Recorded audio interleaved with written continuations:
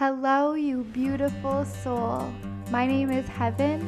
I am a Reiki teacher, a spiritual coach, a light worker, and a truth seeker.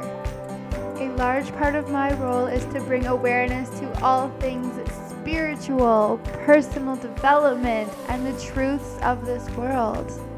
I am so happy to have you here.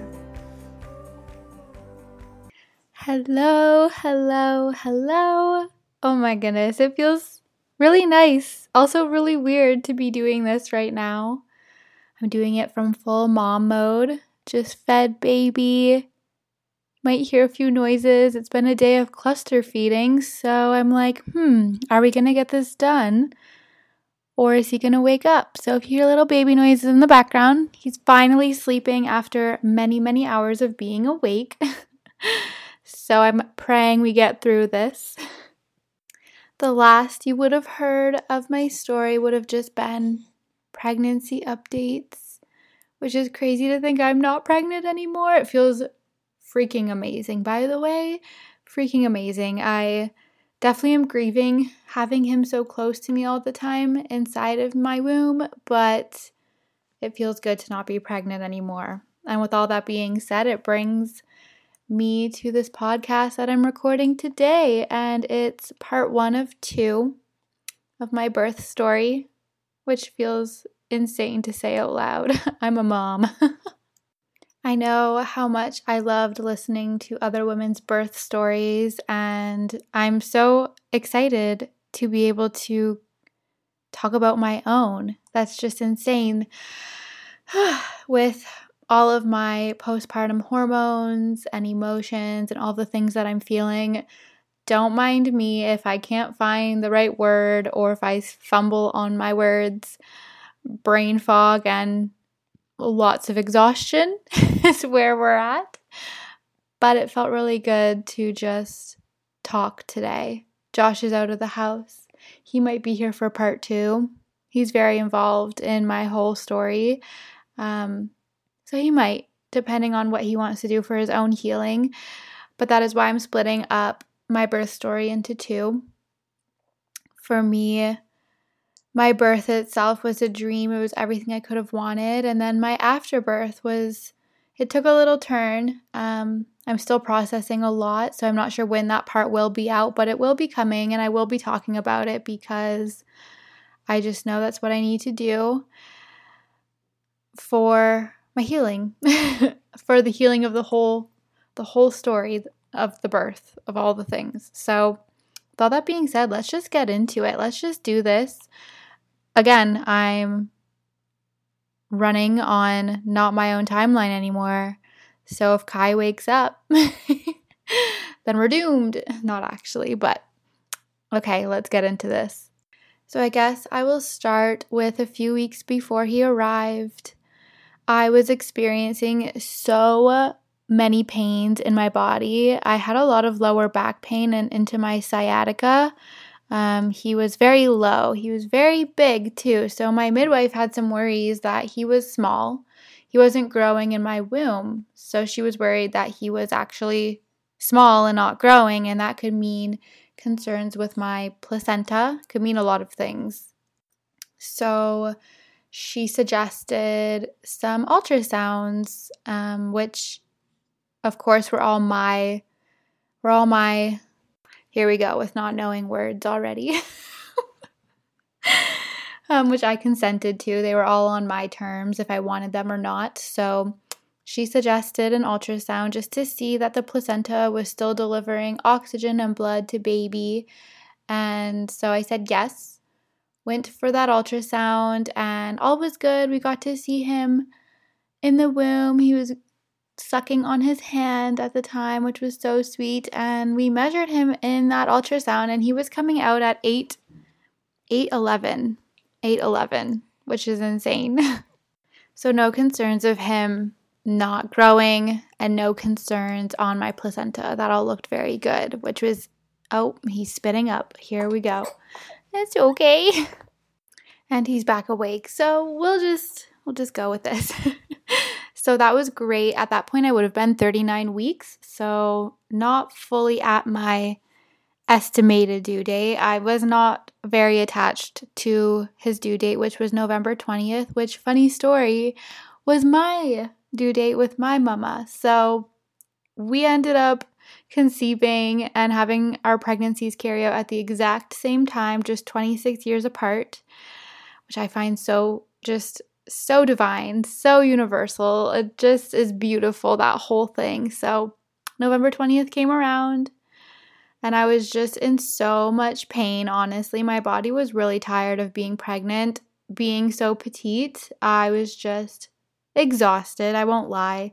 The last trimester for me was definitely the hardest, just with all the body pains, the changes, carrying so much weight. And I started experiencing a lot of really bad headaches to the point where it would blur my vision almost. And it didn't sit right in my intuition. It didn't sit right at all for me. There was something going on. My body was really trying to tell me something, but I kind of ignored it. I won't lie. I was just at that point thinking, okay, well, he's going to come sooner rather than later and all my symptoms will subside. I don't need to worry. I don't need to panic, all of that. So November 20th comes and goes and another midwife appointment happens. And again, he still wasn't growing very much. So she said, why don't we do another ultrasound? We're at that point now where we really need to closely monitor things. And I know that in the system, this could be a time where a lot of fear gets placed onto mamas of needing to induce, needing to do this, needing to get the baby out, or else, XYZ can happen.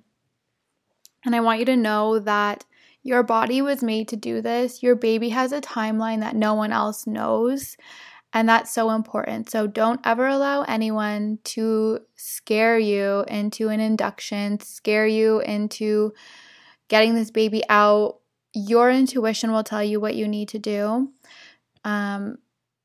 Working with midwives was really the best thing I could have done. My midwife always consented, never fear-mongered. She is an absolute angel. I ended up having two at the end. I had a student midwife and then my own midwife, Kirsty. I'll refer to her by her name. And then the student midwife was Tara. So I had two at the end, which they were an absolute dream to work with. I'm so blessed. So I'll always vouch for midwifery and the care you get with midwives. It's just so different.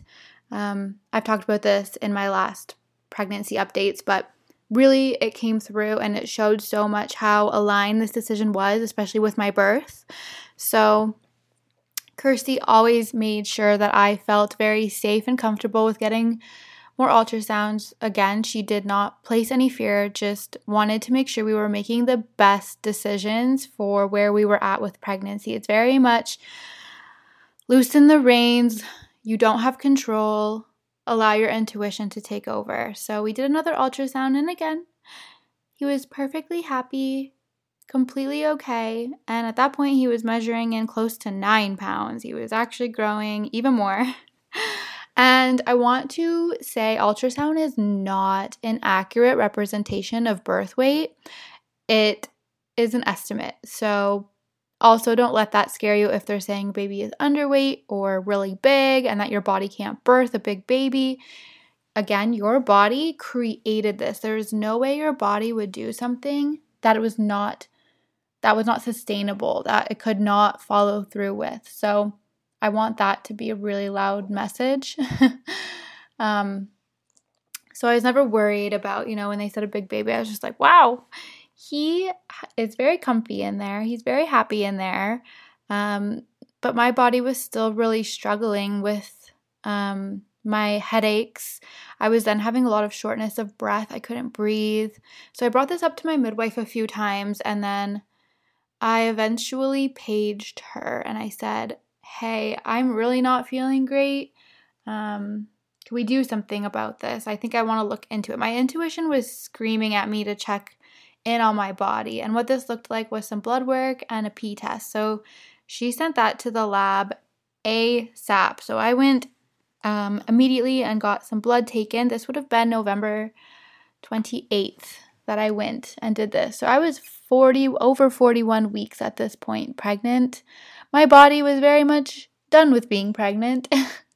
So went to get that blood work, went for my pee test. I was experiencing, like I said, a lot of what I know now are like practice contractions. So honestly, I think those were worse than my actual contractions, the pains that I was feeling leading up to those days. Josh had to carry me often. My mom was here to support. The pain was so bad in my sciatica, my sciatic nerve, all of that. It was just so much that I was done. So blood work got rushed off. November 29th comes around and I have a midwife appointment that morning. So we drive an hour to that appointment and that's where I'll get the result of the blood work. So by the time we get there, we were still waiting for one test to come in, but all of the other tests looked fine. There was no concerns with my body. Everything was good, basically. And we, in that midwife appointment, did our first cervical check, which again was all consent-based. I had to say yes. I had to give permission. We could have bypassed that if we wanted to. And we were discussing induction at that point. The induction looked like castor oil. We were going to do a little recipe with some castor oil. That's a more traditional way to induce versus the medical route. So we were going to try that the next day. They did do a sweep. Again, they explained everything to me. My midwives explained the whole process to me. It did not hurt. All of these things, I was really scared of the pain just because they were new. And based on everything that I've done research-wise, I was really afraid of them. So I expressed that concern to my midwives and they told me the whole time, if anything we're doing hurts, we'll stop immediately. You have full control of the situation, but I think a sweep wouldn't be a bad thing based on how you're feeling in this moment. And I agreed. I said, you know what? Let's see if this sweep works. Let's see if this check says anything. At that point, I was dilated a 1, and I was still about 40%. I was 40% effaced. So that's how soft my cervix was. You need to get to a full 100% to say your cervix is really, really soft, really, really ready to give birth.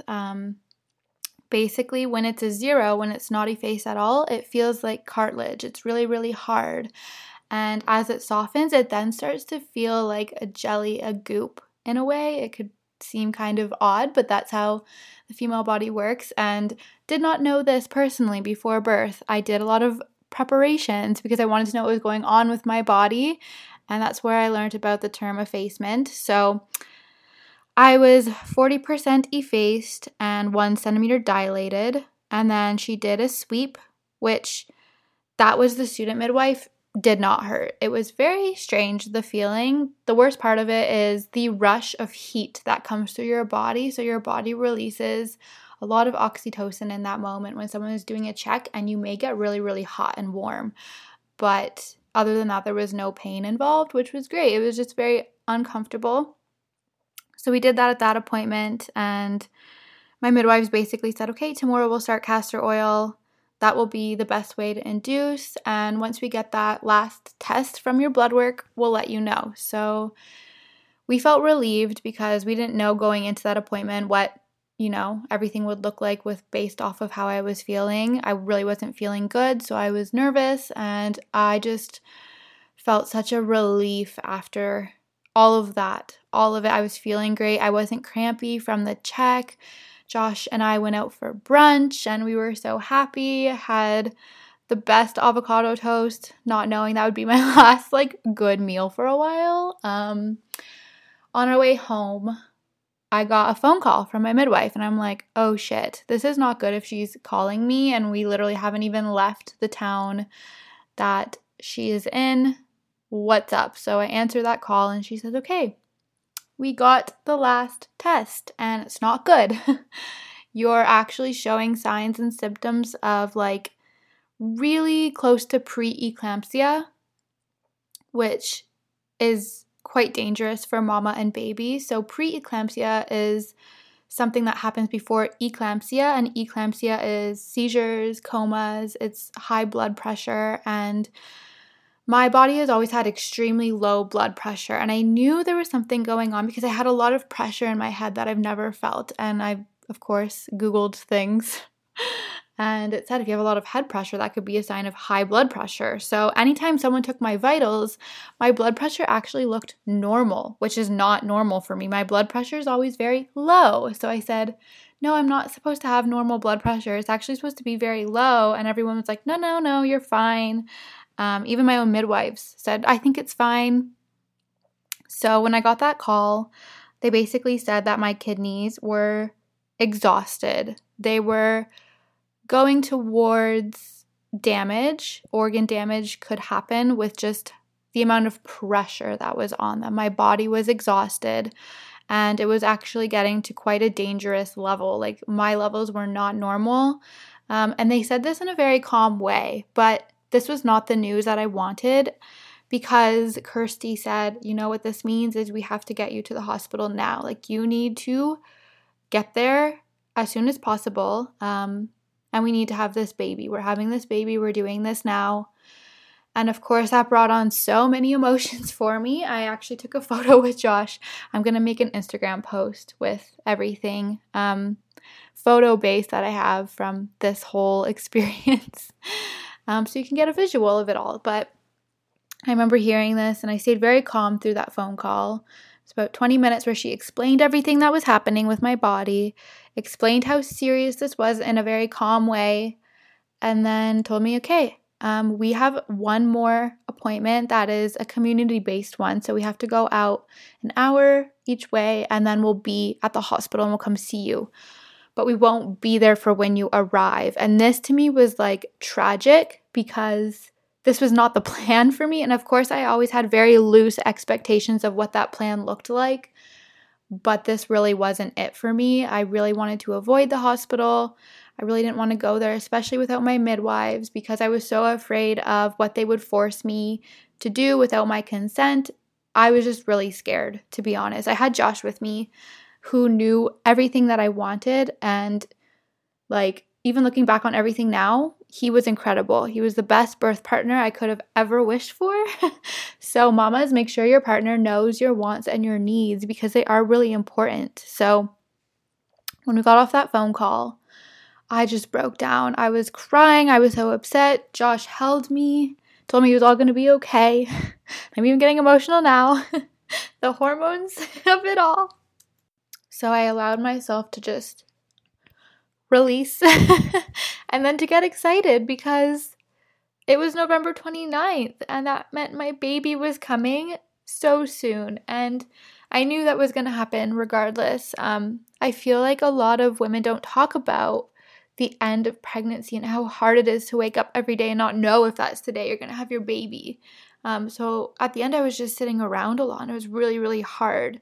So with this news, we decided, okay, so we need some moments to ground. I needed some time to process. So we went to my sister's. I told my sister, I messaged her and said, okay, I have to go straight to the hospital, but can I come over and ground and take a few moments and all of that? And she's like, okay, yeah, I'm coming home from work. I'm on my way. So we headed to Calgary. We're about an hour and a bit away from Calgary, where we live in the mountains. So at that point, we were a little over halfway. So we went straight to my sister's. Made me feel a lot better just talking to her, kind of grasping the concept like, wow, I'm having this baby so soon. We're doing this not the way that I thought I would be doing this, not at a birth center like I dreamed of, out of the hospital, not in the water.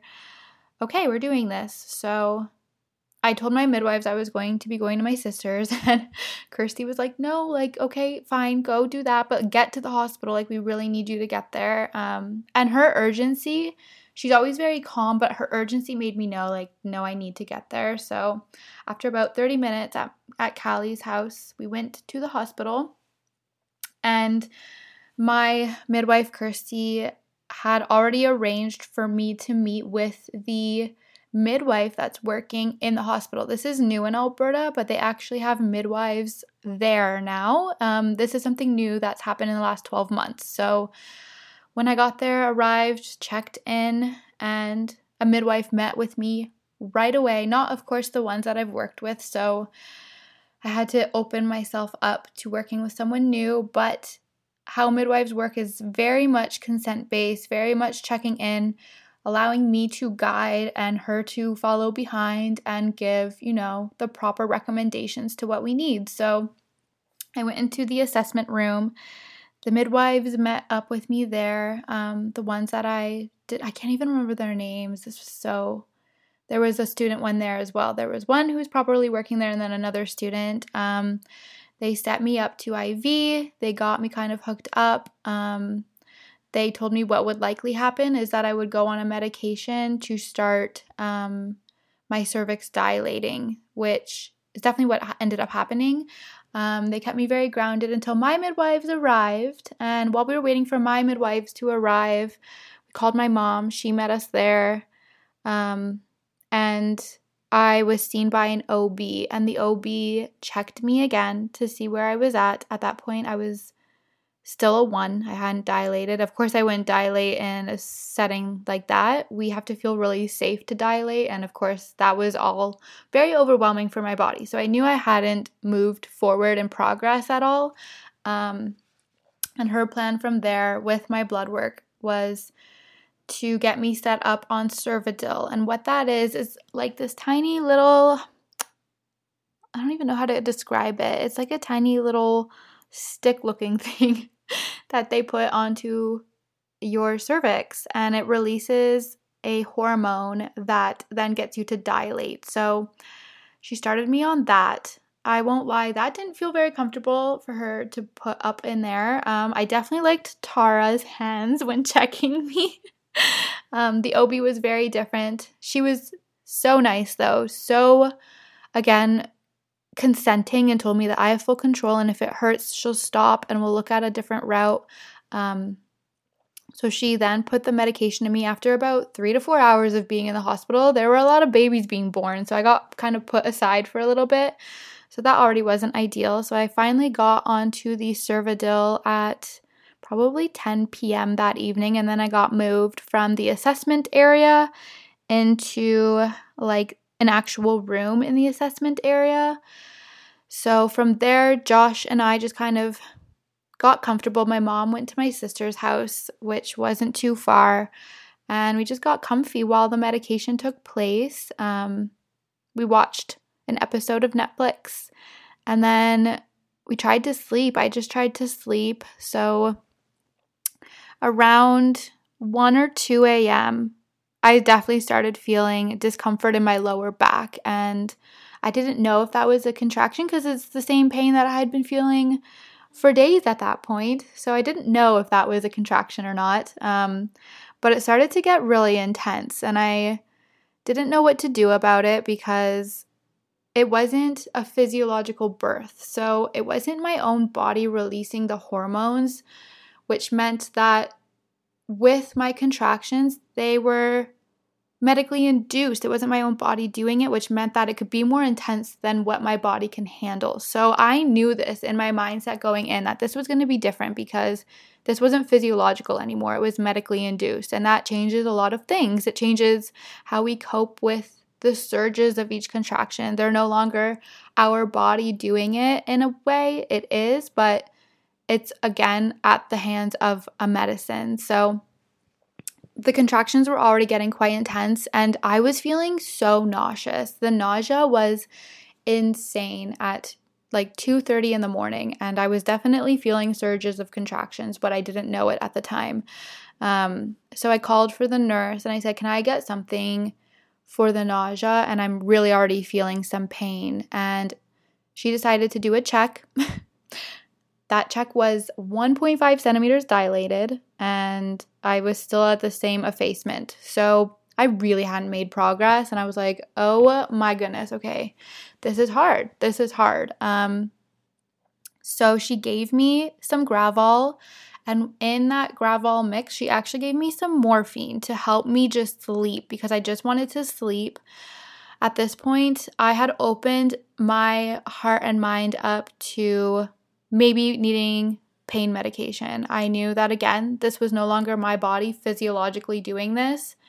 I had to open up the possibility so that I could birth my baby vaginally and naturally, which I still really wanted to do. So she gave me a an injection with morphine and Gravol in it, and that actually allowed me to kind of like flow in and out of sleep. I've never taken morphine. That shit hits for someone who like doesn't take medication. I was like, holy God. Okay. So I felt like I was floating. Could definitely still feel the intensity of the contractions. They say with morphine, you still feel it, but you just don't care as much. And my midwife said that too. I talked to my midwives at that point. They came and checked on me. And they said, once you progress and your water breaks, we'll be back. Like, we just want to come and check on your mental health and your mental state because you didn't want that hospital birth.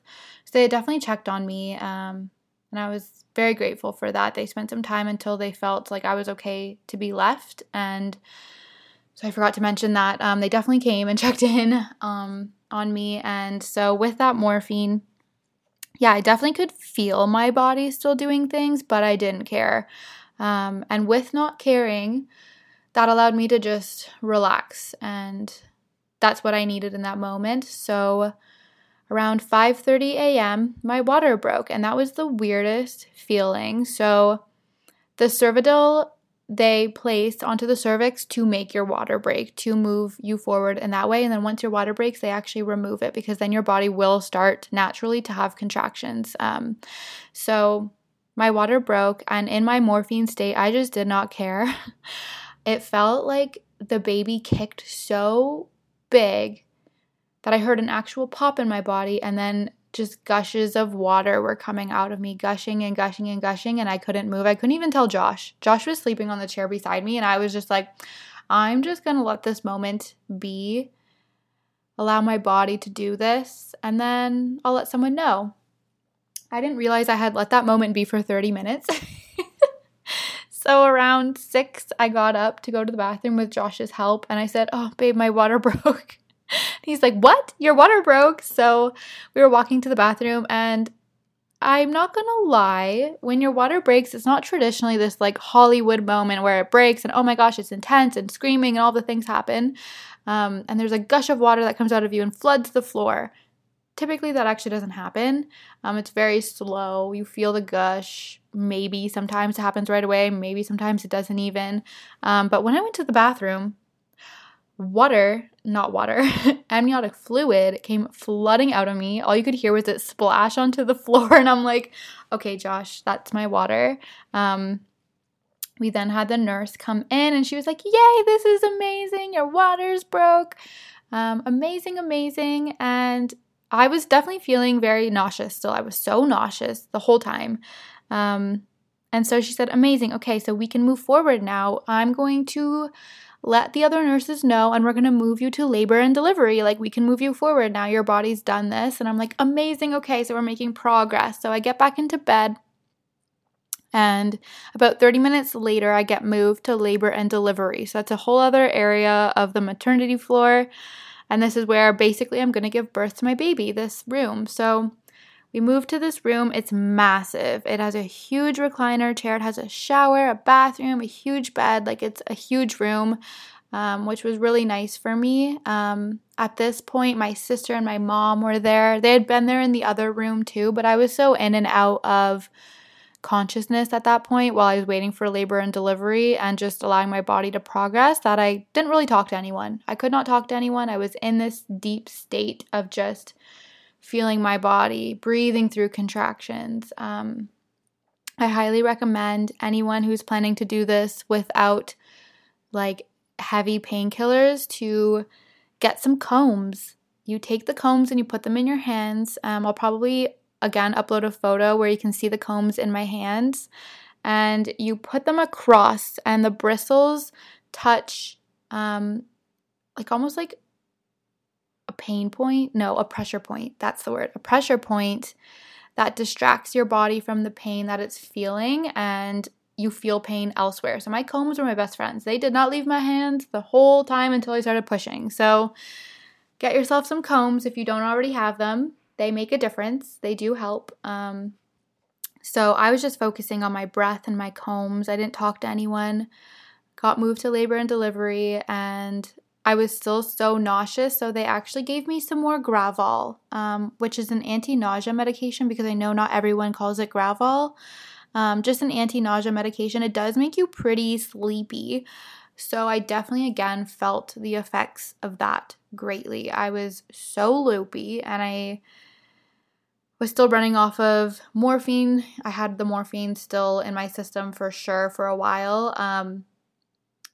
I went the whole day with only that one injection of morphine. I swear it lasted me the whole day, but it might have just been my body going in and out of states of consciousness.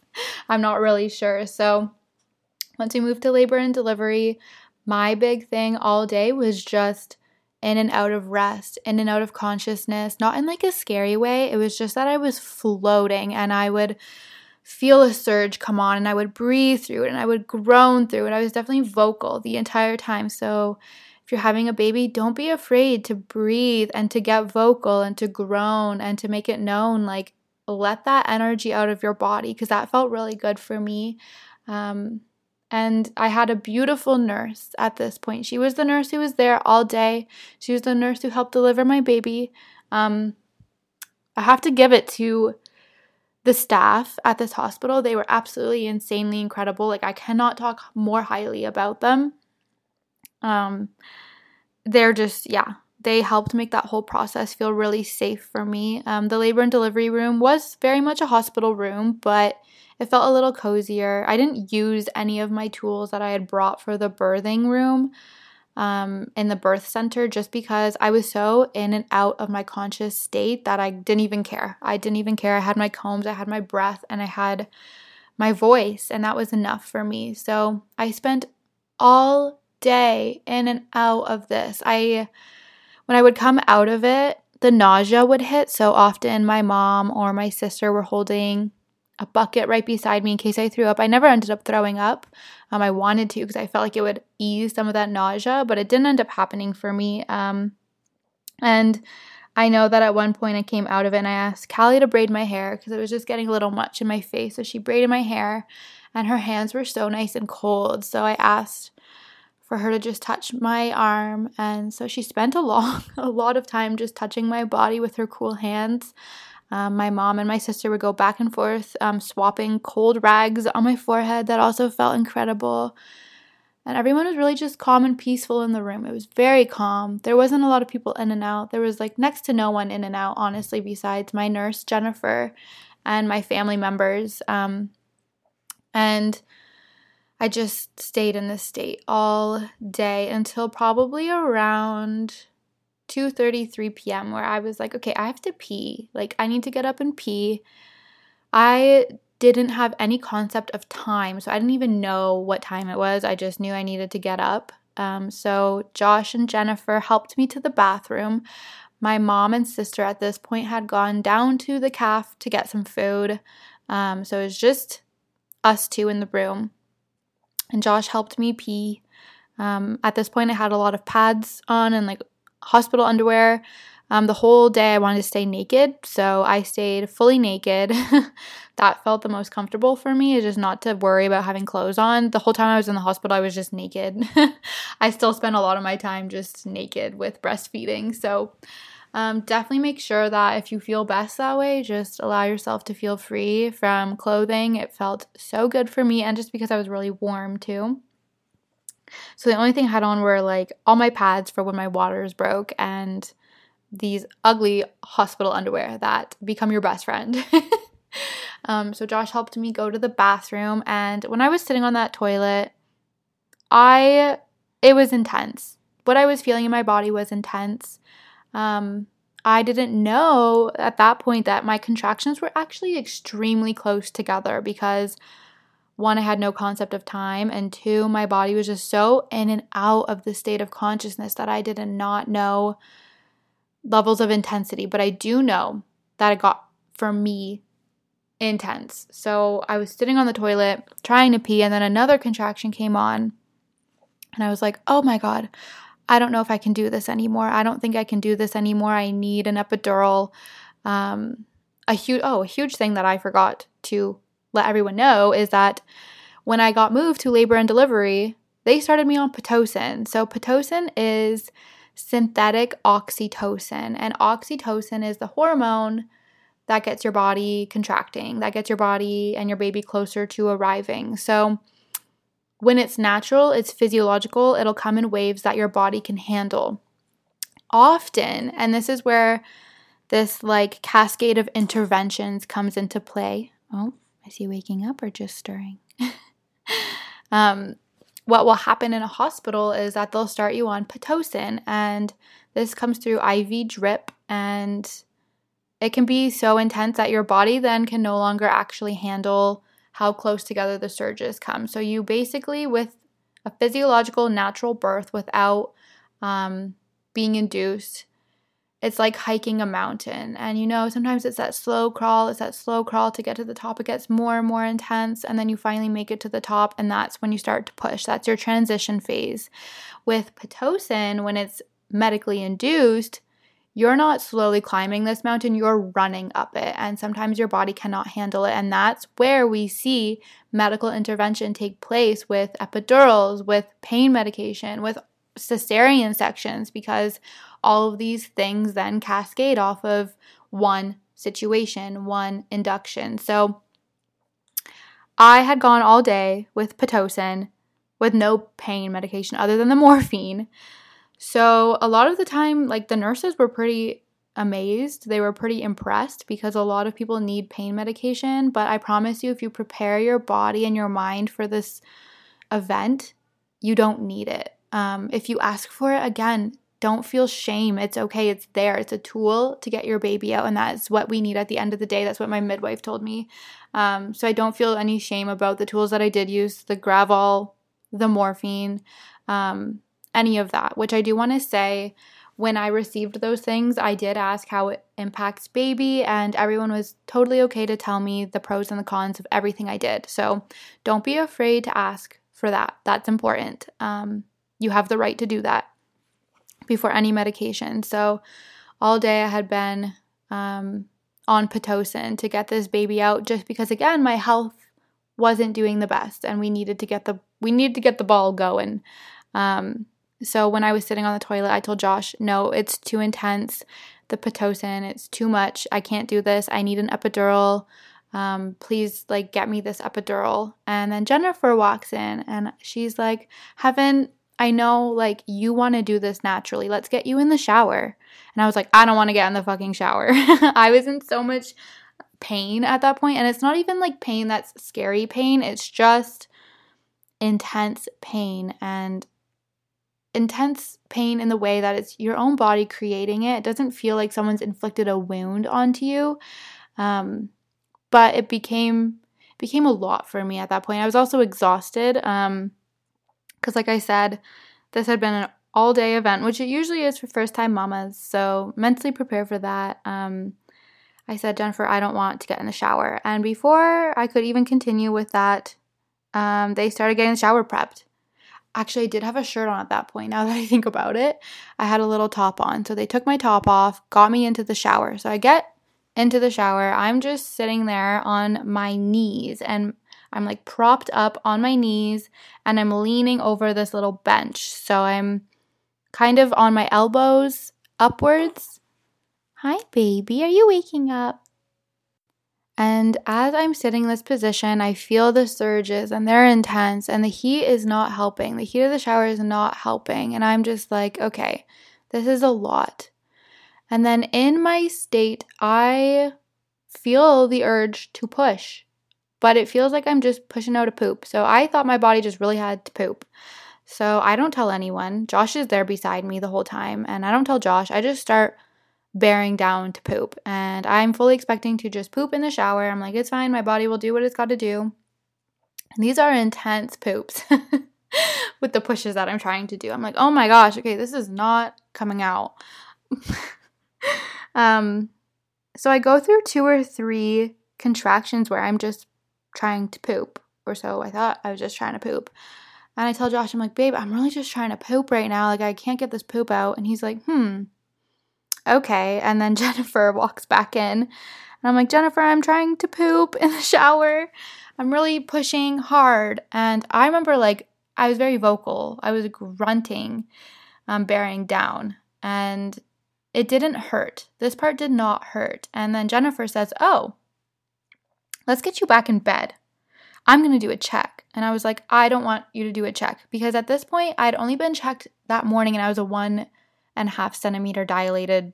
Like, I was really not far along. So for my mental health, I didn't want to be checked because I didn't want her to tell me that I was at a 2 and I was experiencing this severe, intense thing. I didn't want to hear it. I was like, no, I don't want you to check me. And she's like, Heaven, please let me check you.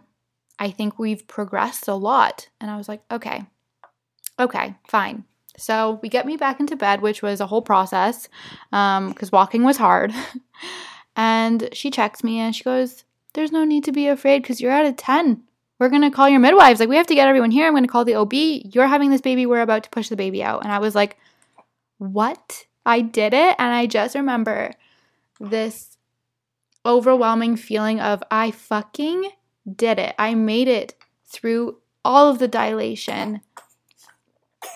Little baby coughs. I made it the entire way up the mountain, and I was just about to reach that summit, that peak, and I was so excited. When you transition, it's intense, and then there's this period of time where you don't feel any pain, any contractions, any surges, and there's no pain with it.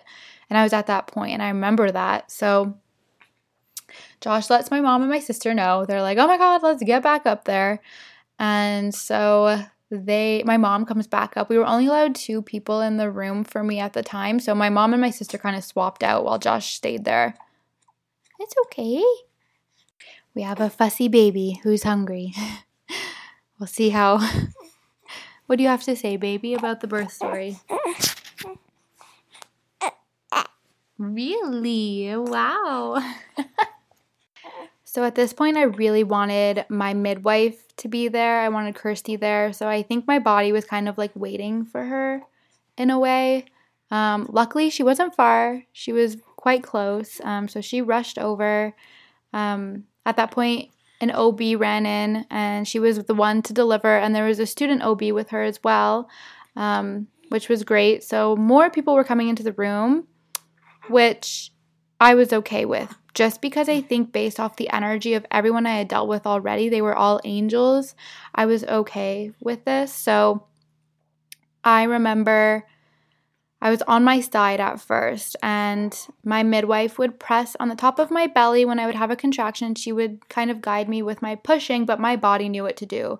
My body was very much in control, and I listened to it, and my mind was gone. It was just me listening to my body. And truly, it feels like taking the biggest poop of your life. I had Joshua at my head to guide me all day. He was saying affirmations all day, especially in this moment. So I was looking at him most of the time, and he was just guiding me. And then right beside him was my mom, and she was also guiding me. And I remember at one point she said, Callie's out in the lobby doing Reiki on you. And I remember that comment so clearly because I was like, oh, and it gave me like this surge of energy that I just needed so badly. Okay, if you hear little grunting noises, baby is on the boob. I feel like that's the only way right now we're going to get this done. Right, baby? Yes, okay, so hearing that Callie was doing Reiki on me, I was tired. And this part takes so much energy. Again, I hadn't really eaten much. This is one part of hospital births that I do not resonate with, is not allowing mamas to eat. Fuck no. To be honest, I was so nauseous I didn't want to eat, so fair enough. But if I had wanted to eat, I would have got Josh or my mom or someone to sneak food in. Like, that is absolutely inhumane to me to not allow a laboring mother to eat. And the statistics, the reasons why they do this is because I can't even remember how long ago they needed to put a mama down. Oh my gosh, heaven. They needed to put a mama under anesthesia with a cesarean, which we now know all times, basically. They don't do you're awake for that procedure.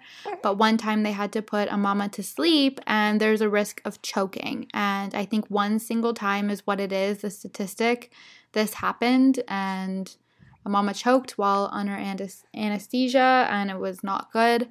But the stats definitely don't align with the reality, and that is that it's extremely rare to be put completely under for a cesarean. And I learned this in my own research. I think it's in Ina May's guide to, I can't remember what it's even called. Ina May Gaskin, look up her book. It is beautifully empowering, and I definitely recommend. But anyways, so I was tired at that point because I hadn't eaten since my avocado toast. I think I had a beef sandwich. I did have a beef sandwich and some peanut butter and cookies the night before. My midwife was like, eat this because you won't be able to eat for a while. And I was like, ew, this is disgusting. It was not good. Hospital food is not good. So I'd been running all day on nothing basically. But like I said, I was super nauseous. So the energy to push came from, honestly, hearing my sister was doing Reiki and adrenaline and oxytocin and the thought that my baby will be here so soon. It was all of these things helping me to get him out. And I remember the whole team was there just guiding me so beautifully, letting me know when I was having a contraction to push and how to push, because this is all still new for a new and a first-time mama. We don't know what that feels like. So I was definitely open to receiving that guidance. Some women are not. Again, my body did most of it, but I needed some guidance on when to push, how hard to go, all of the things. So they helped with that. And I remember the OB turning to the student and saying, she's doing this without an epidural. Like, she's doing this all naturally. She can feel everything right now, which makes it so much easier because then I can feel my own body when it's having a surge and when to push. So that, just hearing that, the OB was like completely impressed by me, was incredible. This OB is amazing. I have to see her again in a couple of weeks, and I'm really glad. She's been incredible. There are good OBs out there too. And I ended up pushing for about an hour, and all through listening to my own body. It was my body in charge while I listened to the guidance of those around me. The room was full of love. I could feel it. It was so beautiful. Everything I could have wanted considering the circumstances. I'm really grateful. And at 4:19 p.m., after pushing for, like I said, that 1 hour, and for me, pushing really wasn't painful, little Kai Jasper Smith was born. I did not tear whatsoever because I listened to my body. No one else told me what to do, when to do it. And he was 8 pounds, 8 ounces. And if anyone who knows me and has seen me, especially in person, I'm extremely petite. So to find out my body birthed a baby at 8 pounds, 8 ounces naturally with no epidural, with no tearing, it was like a dream come true for me. He was placed right onto my chest, and my mom has my whole birth on video. It does expose quite a lot because, like I said, I was naked, so I might see what I can do and crop parts of it, because my face when I see my baby, he came out screaming. They placed him right on my chest, and he started peeing right at me, like full on pointing towards my face, just peeing. But he was so perfect, so alert, so awake, looking right at me. And my life changed forever. Here's me crying. Oh, there's nothing like the surge of hormones that come from when you birth your baby and you see them. All that work. It was so worth it. So he spent quite a bit of time on my chest, and we just bonded quite a bit. We waited for the placenta to naturally detach, and then I birthed that placenta, which is nothing in comparison to a baby. Not as much work as like one little push, and it feels really good. It's just like this relief that comes. And with the birth of that placenta means you're no longer pregnant. So when you birth your baby and the placenta is still inside, you are still pregnant. So I remember that thought of like, wow, I'm fully not pregnant anymore. Like, this placenta has been birthed from me. And with the birth of that placenta, Josh was able to cut the cord.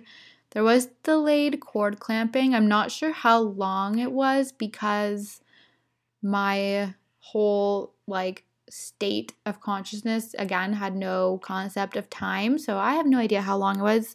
Josh feels like it was a little shorter than we would have liked. I can't say anything. I don't know. Regardless, my midwife said it was okay. My mom, she looked okay with it. Everyone knew that I wanted delayed cord clamping. If you don't know much about that, I definitely recommend looking into it. When you cut the cord right away, you're actually cutting off 1/3 of that baby's supply of blood. So I always will vouch for delayed cord clamping. No one had an issue with it. No OB, no one there had an issue with it. Again, they were all very aware that I went into that process with midwives, so they knew I wanted a more natural-based hospital birth. Yes, Kai. There we go. And as for his name, before I get into the end of this part, Kai Jasper Smith.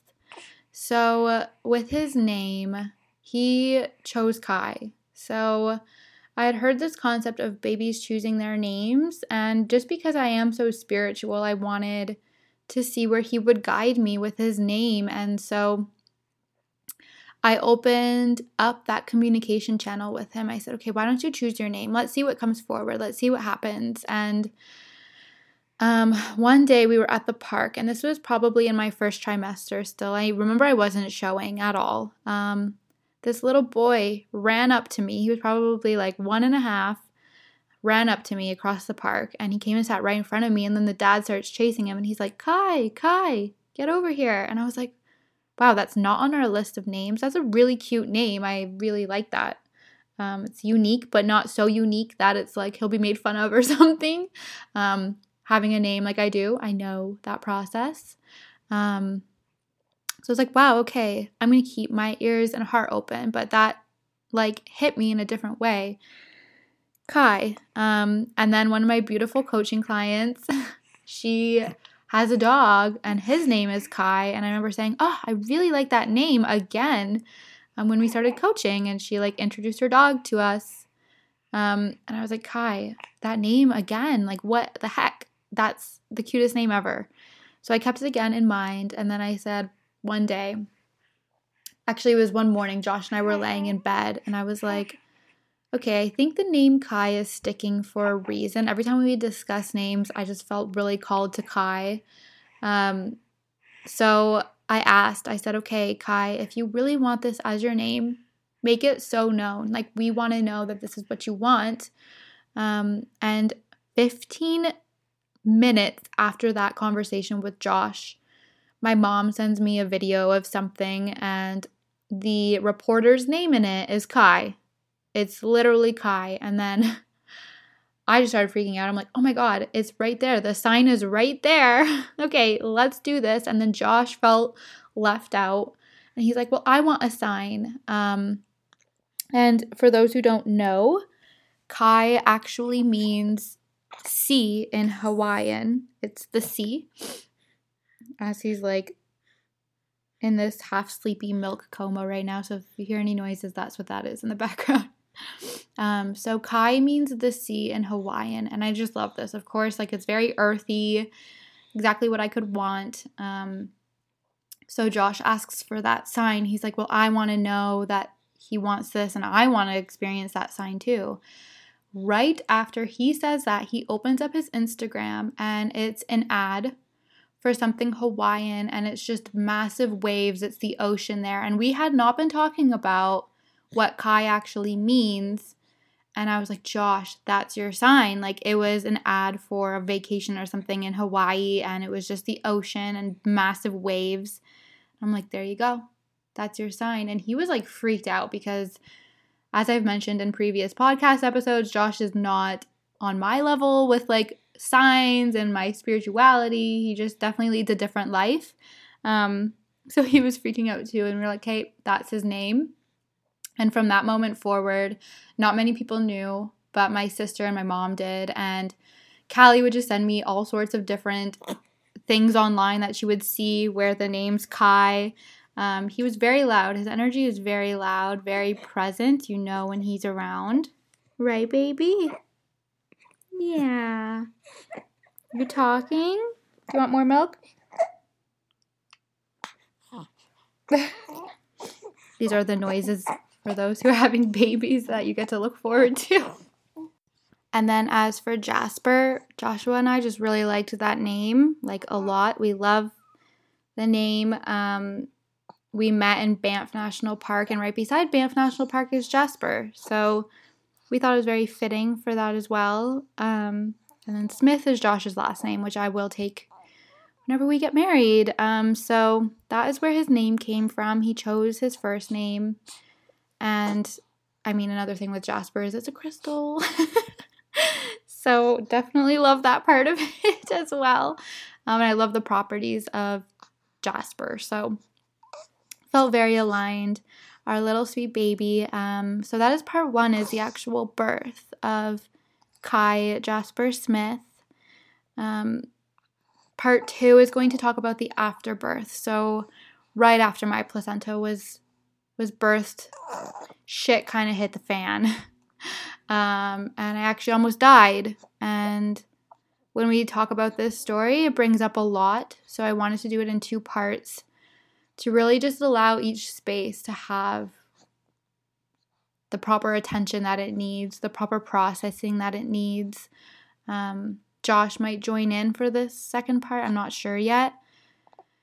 Up to him if he thinks it'll help him with his healing. It was very traumatic for all of those who were involved. So Josh, myself, my mom, and my sister. And I think that it deserves to be talked about because it is my story. However, I don't want to traumatize anyone else who may be having a baby. So I do want to say what happened to me is rare. It's not the norm. Maybe I'll attach a trigger warning at the beginning, just so that you can go into it being fully aware of what I'm going to talk about. I was hesitant on even talking about it. I wasn't sure if I should, but it's my story and it's important to me and it's crucial for my healing. My midwife has been really on board with me and my mental health and my healing in that way. And she says some people heal by talking about things, and I've always been that way. My throat chakra definitely loves to be open. So I think that's how I'm going to heal from this, or even begin healing from this. But the birth itself was beautiful, considering I was in a hospital. Everything that I went through in that part, I had consent fully. I felt very calm and at peace, and I never felt like my body, they were doing things to my body that I didn't want happening. So that is one thing I do want to say.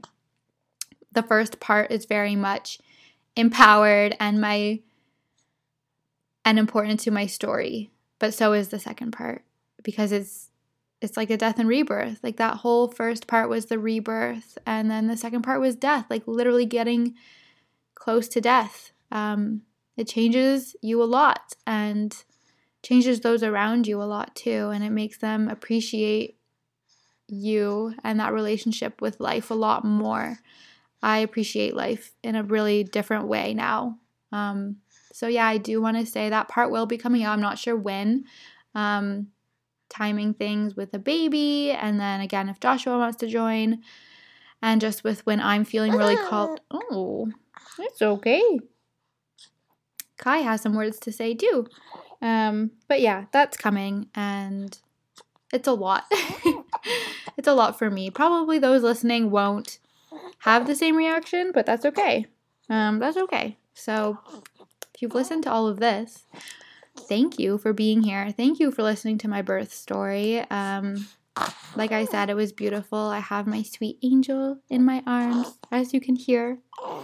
That's him trying to find the nipple, by the way, which he's on. There we go. Breastfeeding is a journey all in itself. And I think I'll also do a little Q&A for after both of these parts. If anyone has questions, then they'll be able to ask. I'm an open book. as we know. So you're okay, Kai baby. Okay, thank you for listening. I love you guys so much. Sending all of the love, and I will talk to you in part 2. Bye, everyone.